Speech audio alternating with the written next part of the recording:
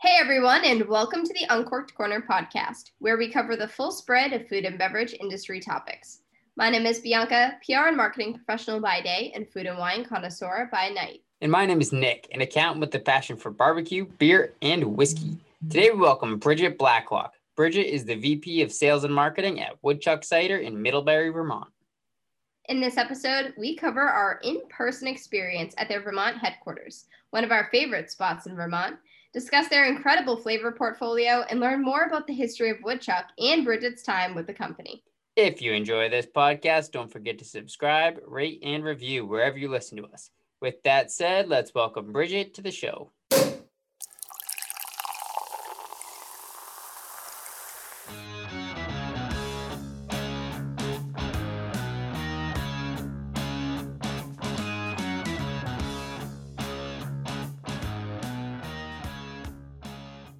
Welcome to the show. Today we are so excited to have you here.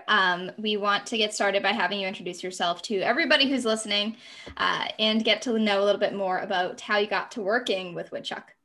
Yeah, so I'm Bridget Blacklock. I'm the Vice President of Sales and Marketing here at Woodchuck.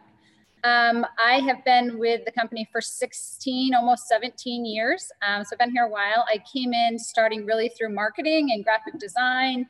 And then kind of grew with the company, grew through the industry, had a lot of great mentors here, and just recently took on sales as well. So I've worked with sales the whole entire time. Marketing and sales here are really kind of hand in hand in the way they work together. And I'm thankful for that because I was able to learn both through this company. And just in June, I took on the Vice President of Sales as well as marketing. So company I love. When I came here, I was really looking for a place that I could start my career, and stay with for a long time. And it was really important to me to find the right fit. And clearly I have.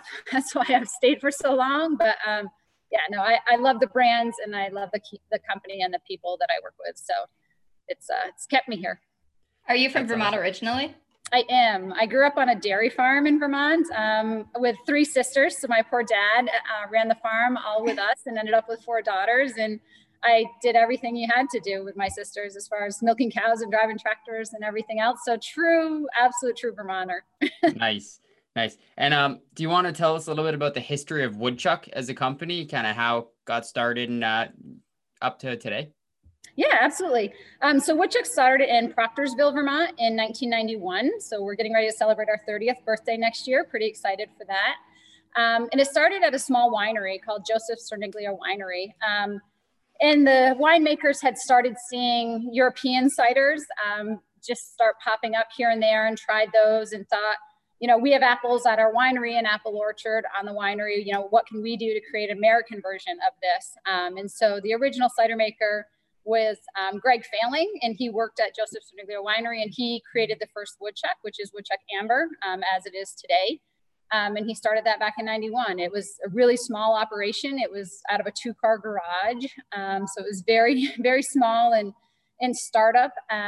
We had a 1940s soda filler. So it only filled every bottle to 10 ounces, and we had to hand fill the last 2 ounces of every bottle. So it really started very, very rustic in that garage when we started off in 91. So it's come a long way since then. From 91, we grew, started expanding outside of the state of Vermont. Tourists would come up to the ski mountains around Proctorsville and start tasting it, and they'd want to bring it back home with them, and kind of word of mouth spread. And in 96, we moved to a cidery in Springfield, Vermont, so that we had a little larger space to produce, and we're out of the 2-car garage. We were there for a while. We moved to Middlebury in 2000, where we had another cidery. And then in 2014, we transitioned to the new cidery that we have today. Very state-of-the-art, one of the best cideries you can visit in the country, and really focused solely on producing cider here. And so we've been excited to have such an amazing place here at the new cidery. So yeah, Nick and I it's had some moves around, but we've stayed in Vermont the whole time, which has really maintained what our company wanted and the importance of the brand. So. Yeah, your cider house is awesome. I have had the opportunity to visit, and so has Nick, and we just love it there. I think it's absolutely beautiful, and just having that room with all the history, and inside is really cool for visitors who aren't that familiar. Of course, in different times when it's, you know, really like buzzing and there's so many people, and it's just such a great spot. So for anybody who's listening, we have a lot of New England listeners, I know that, so definitely worth a trip up there. Thank you. No, we do love it. We love the cider house itself, and then just the fact that you get to see so much of the building when you come. And it's always fun to talk to people when they come visit and see where they're from and the stories they like to tell, or they always have a story about my first time with Woodchuck, or, you know, or I just stumbled upon this, I had no idea. And it's always just interesting to hear everybody's different sides. So it's a fun room to be in. Yep. And also, you know, for people that haven't been there yet, there's a beautiful tap room where you can go. And like you said, you can get bottles to take home and everything. You have cans, taps, about everything, even things that aren't really available in your local area, maybe. Like, so that was cool. So we got to try some of the widers, and some of the Magners Irish ciders, some different things that I haven't seen on the shelves at a supermarket or anything. That was really cool. So even if you're looking to try some new stuff that you can't find, definitely worth the trip there. You have the observation room that's accessible right now, so you can see the whole inside of the cidery, the whole production process. They have nice little like a sort of museum and step-by-step process, and like walking you through how the cider is made. So it's a really cool spot to check out next time you're up there in that Middlebury area. Absolutely. I'm glad you guys enjoyed it. Thank you. And speaking of the ciders, so you have so many flavors. I feel like compared to a lot of cideries that are out there, yours are just so different. They have, for anybody who's listening who's not familiar, they have flavors including pear seco, they have mimosa, black cherry, they have pumpkin, then they have your very simple, like traditional cider flavors. The 802 has been our favorite. We love it. So when we were up there, we brought some home. But I know you have a whole option list of all different flavors. So can you tell us about some of the newer ones? Yeah, absolutely. Some of our newest ones right now, we have a mimosa that's out, and that is kind of exactly what you would think it is. It is an apple cider with orange juice in it as well. So that one's pretty exciting. It tastes very much like a champagne and orange juice, like a mimosa would taste. So that we put out as a limited release this last year in our variety packs, just to get consumer feedback and feedback from the stores. It did extremely well. Consumers have continued to ask for it. The stores want more of it. So we just released it as a 6-pack product. And so it'll be found in more stores coming in the next few months and into next year. So that one's a fun one. It's actually what I'm drinking right now. And then we just released a Woodchuck 100 variety pack. And really behind that is, we know the craze of everybody drinking seltzers and everybody wanting better for you products. And we stay really true to cider. It's what we love. It's our passion. It's what we're really good at. And we want to make sure that we have ciders that work for different people and lifestyles. And so, well, we have the sweet apple and the dry apple and the local and the bitter sweets from Europe and the fruity and the sangria and the pear seco. We do have a variety. We really didn't have anything for that consumer looking for that better for you, healthier version of a cider. And we knew that we could make it, and that we had recipes that would work. And so over the last year, we've worked on kind of fine tuning those ciders, and we just released a variety pack called Woodchuck 100. The cans look like this. The variety pack is somewhat similar. And it has 4 styles in it. It has a cranberry lime, a black cherry, a citrus, and a watermelon. And we just started shipping that the last month, and consumers are going pretty crazy for it, and our wholesalers are trying to get more. The stores want it. So it's been pretty exciting to launch something like that, because there's not really a lot of cideries playing in that better for you area. You can get drier, which will bring down the calories, but it's still very different from, 2 grams of sugar, nothing added for sugar. It's all just coming from the juice. It's all certified gluten-free, and it's just 100 calories. It's really good liquid. So we're excited about that one. Very excited. We were able to try the citrus one. I believe that's the only one of the 100 series that we tried. It was delicious. And it's exactly what you'd expect out of sort of a lower calorie option where you're drinking it. It doesn't, it's not as heavy. A lot of ciders, especially if you're drinking one that's a little bit more bold, even something that's a higher, like ABV or something, like it's heavy, you drink it and it's tasty. But, when you want something lighter that you can crush maybe a whole bunch of, that's definitely a good option to turn to. And you're not sacrificing any flavor in it too. You're still getting a tasty cider product. Yeah, that's a good point. And it was really important to us that as we developed those, we wanted to make sure they were still full flavored ciders. We didn't want them to taste watered down or to lose the flavor in them. So I think we found the right balance of still having full flavor, but not a heavy cider, and keeping the calories low. So thanks. Is there a particular style of cider that you find to be your favorite? I know there's a whole broad spectrum. Like for me personally, I like one that's a little bit less bubbly. Like, so the Reposado one, I believe from Widers, was my favorite of all the ciders that I tried when I was there. And the Magners Irish cider I actually really liked as well. Yeah. But in that whole spectrum where it comes from light, bubbly, something more tart, something more mellow, what would you turn to? My taste profile has changed a lot since I've been here. I definitely started the cider arena as a lot of people do, and that sweet apple cider. It's what you're used to drinking. So my go-to was amber for years. And then we used to have a dark and dry 802. That was one of our original ciders, and that was really full and appley, but not as sweet. I drank that for a long time. Lately, I drank a lot of our 802. It's our one that we make with all Vermont apples.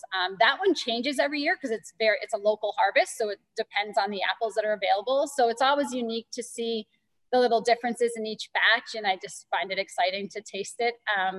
So 802 I really like right now. I do like the fruitier ones, so I love the mimosa, I love the 100s. I have a hard time picking, you guys. I really like them all, but I think the 802 I find intriguing because it changes by batch, just because it's such a local craft with the local ciders or local orchard apples right next door. But I do think the mimosa is really easy to drink. I find myself going to that quite a bit right now. And another one that Bianca mentioned earlier was the pumpkin. Yeah. Is that a limited release kind of seasonal one, or is that one that's always in your? No, the pumpkin comes out every fall. We've had limited releases on and off through the years. We used to do regular seasonals where we'd have a summertime, a winter time, winter chill, a fall harvest, and they changed every year. And we had seasonals like many craft breweries will have seasonals. But we are doing less seasonals and in-and-outs and just focused on kind of innovation and trials. And so we'll put out limited releases that could be any time of the year. Like last year, we put out a Sip and Citrus, which was a grapefruit hopped cider. This year, we tried mimosa the same way. So we'll do those. Pumpkin, we usually come back with every fall. Everybody asks for it. It's hard to say no when you have everyone asking you for it. So we usually always bring back pumpkin. We're excited for next year being our 30th. We have 3 fan favorites that are continually asked for that are going to come back next year for a limited time. So I'm not going to release those names quite yet, but we're really excited for those. So stay tuned on that. And yeah, we'll be excited to see what they are. And for the seasonality of the pumpkin, because that's what everyone is kind of turning to right now. Mm-hmm. It's kind of heresy to say, but I don't like the typical pumpkin spice flavor that you have in a lot of things. But I love the Woodchuck pumpkin cider because it doesn't have that over sweetness. Is not too much spice in it. It really is like a easy drinking, like kind of mellow pumpkin flavor, which I do like. It's when it gets too spicy is when kind of turns me off.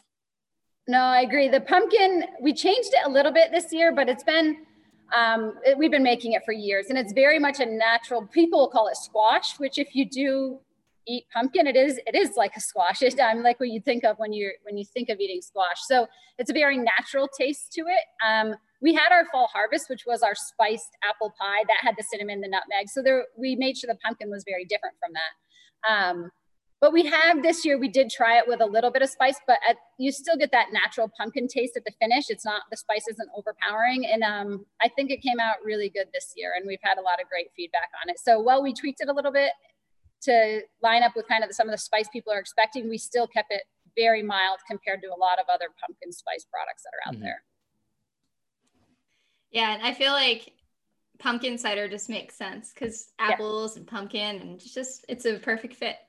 But for me, I know just from having been a consumer of yours for so long now, I am always buying the Pear Secco, and whenever we have like a brunch, especially right now where we're at home and we can't go to brunch really, the Pear Secco and the Rosé have been 2 of my personal favorites. And I actually didn't get to try the mimosa, but I do have some that is in your variety pack, I believe. So that one I will be trying soon. I'm going to save it for a little mini brunch here. There you go.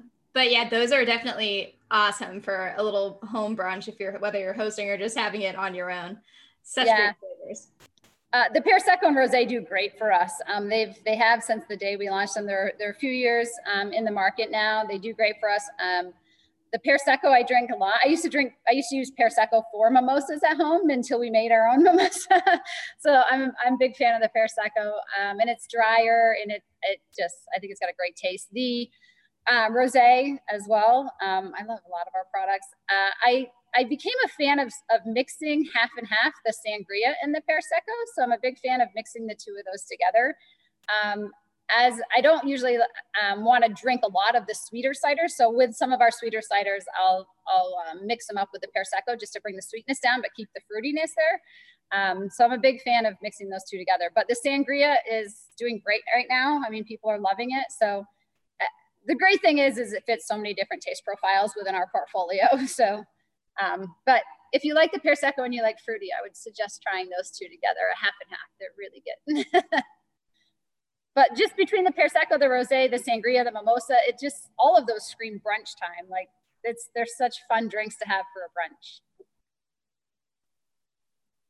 And the Sangria one is definitely a unique cider. We had a chance to try that one as well. And it really does have a lot of those extra sort of berry fruity notes in it that you would expect out of something like that. I didn't find it to be too overly sweet, like too sugary tasting, but it definitely was very like berry forward. So it's a really interesting take on a cider. Excellent. Yeah, it's fun to get to play with all of these. I mean, we sit in our innovation meetings and we have all of these different ciders to taste, and our cider maker is amazing. He was an award-winning craft brewer before coming to us. He mentored through Greg Fallon, who was our original cider maker. So we kind of took the craft style of making beer and innovation within beer and brought it to cider. There wasn't really a lot of innovation in cider before we started that.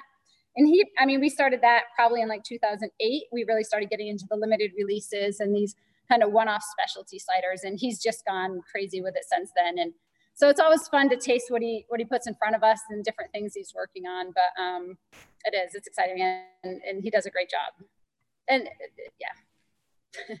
And because you're our actual first, I believe you're our first cider company on the podcast. Is that right, Nick? I believe yeah. So we're very excited to have you. And because you are our first, we'd love to know a little bit more about the actual process of how the cider is made. So from start to finish, how long does it typically take to just make your most, I would say maybe your original is a good jumping off point for that. It can be 7 days for something that's apple juice and yeast. I mean, it's a pretty simple process when it comes to that. But getting it to the exact taste profile you want is kind of the science and the art behind it. So some of our ciders you can ferment and turn around in 7 days. Other ones can take 6 months because we barrel age them, or we do other unique oak aging techniques, or smoking. We've done smoked ciders before. We make our own extracts for some of our ciders. So we have an extraction tank that kind of works like a coffee filter, and we'll make our own extracts. So it can be anywhere from 7 days to 6-7 months, depending. But on average, it's 1 to 2 weeks. Which is pretty standard for American style cider. Our Magners, you mentioned Magners, which is our import cider that we import from Ireland. That cider's 85 years old and one of the largest in the world. And they'll age some of their apples for 18 months in big vats. So, and you can tell in that one, it has its own proprietary yeast, and it's very unique. You said you liked that taste of Magners. It's a very unique taste you don't taste in other ciders here.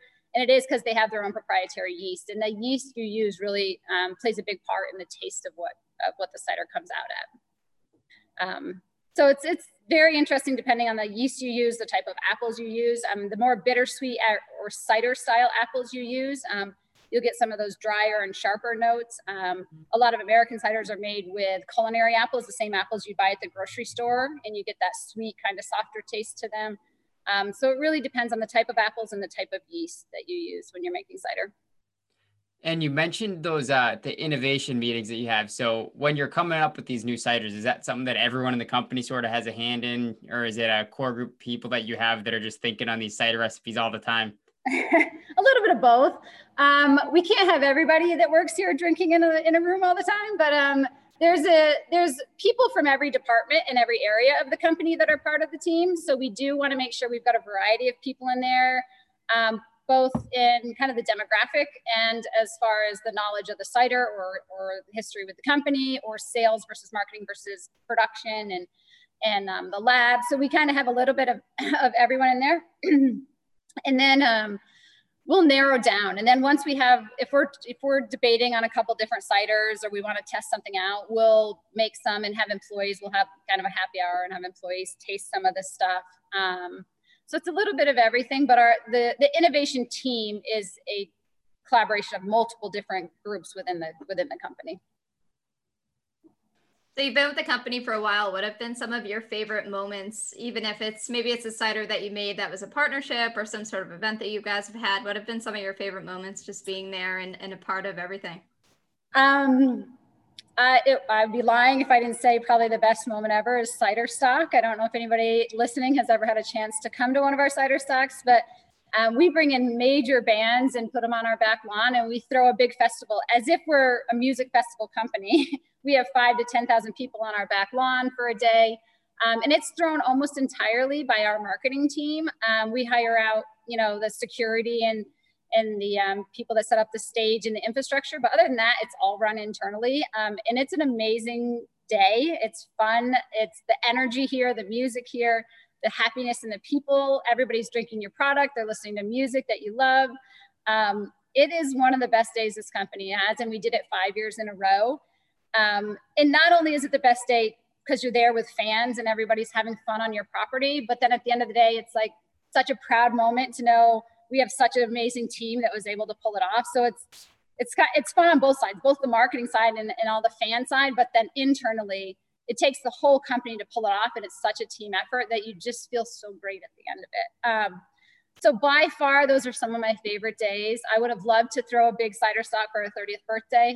Given the environment, we're not planning any big party this next year, but I miss them. I would love to have them back. So by far, that's kind of my favorite moment if you pick it like that.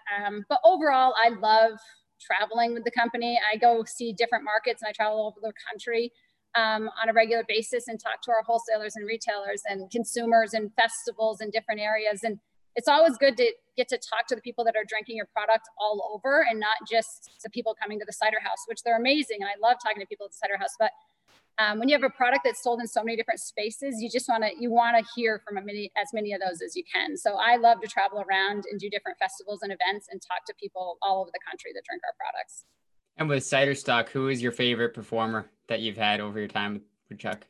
Oh gosh, that's hard. I loved the Dirty Heads. I love Sublime with Rome. Entertainment wise on stage, the Roots were out of this world entertaining on stage. There's and local Vermont artists. I mean, we've had Jamie Lee Thurston or just so many.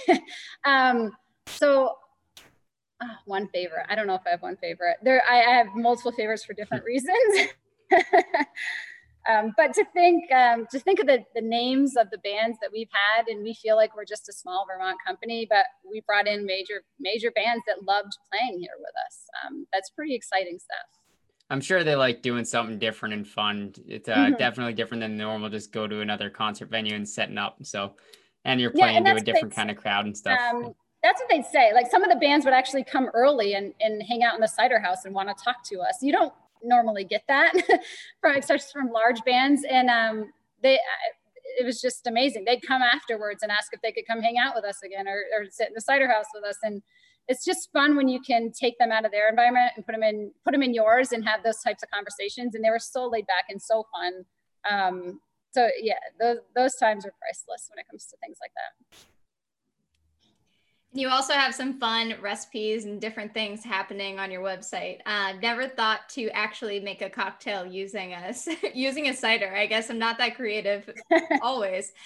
So that's definitely something that I'm going to try. Are there any that you've actually made like another drink with the cider that is your kind of go-to, or do you really just drink it by itself? No, I mix liquor with it often. I'm always a fan of tequila with my cider. anything. If you said you like the reposado, that's a tequila aged cider. So I'm a big fan of adding a shot of tequila to certain ciders. We have a recipe for the sangria margarita. Very good. I recommend that one. I think it's great.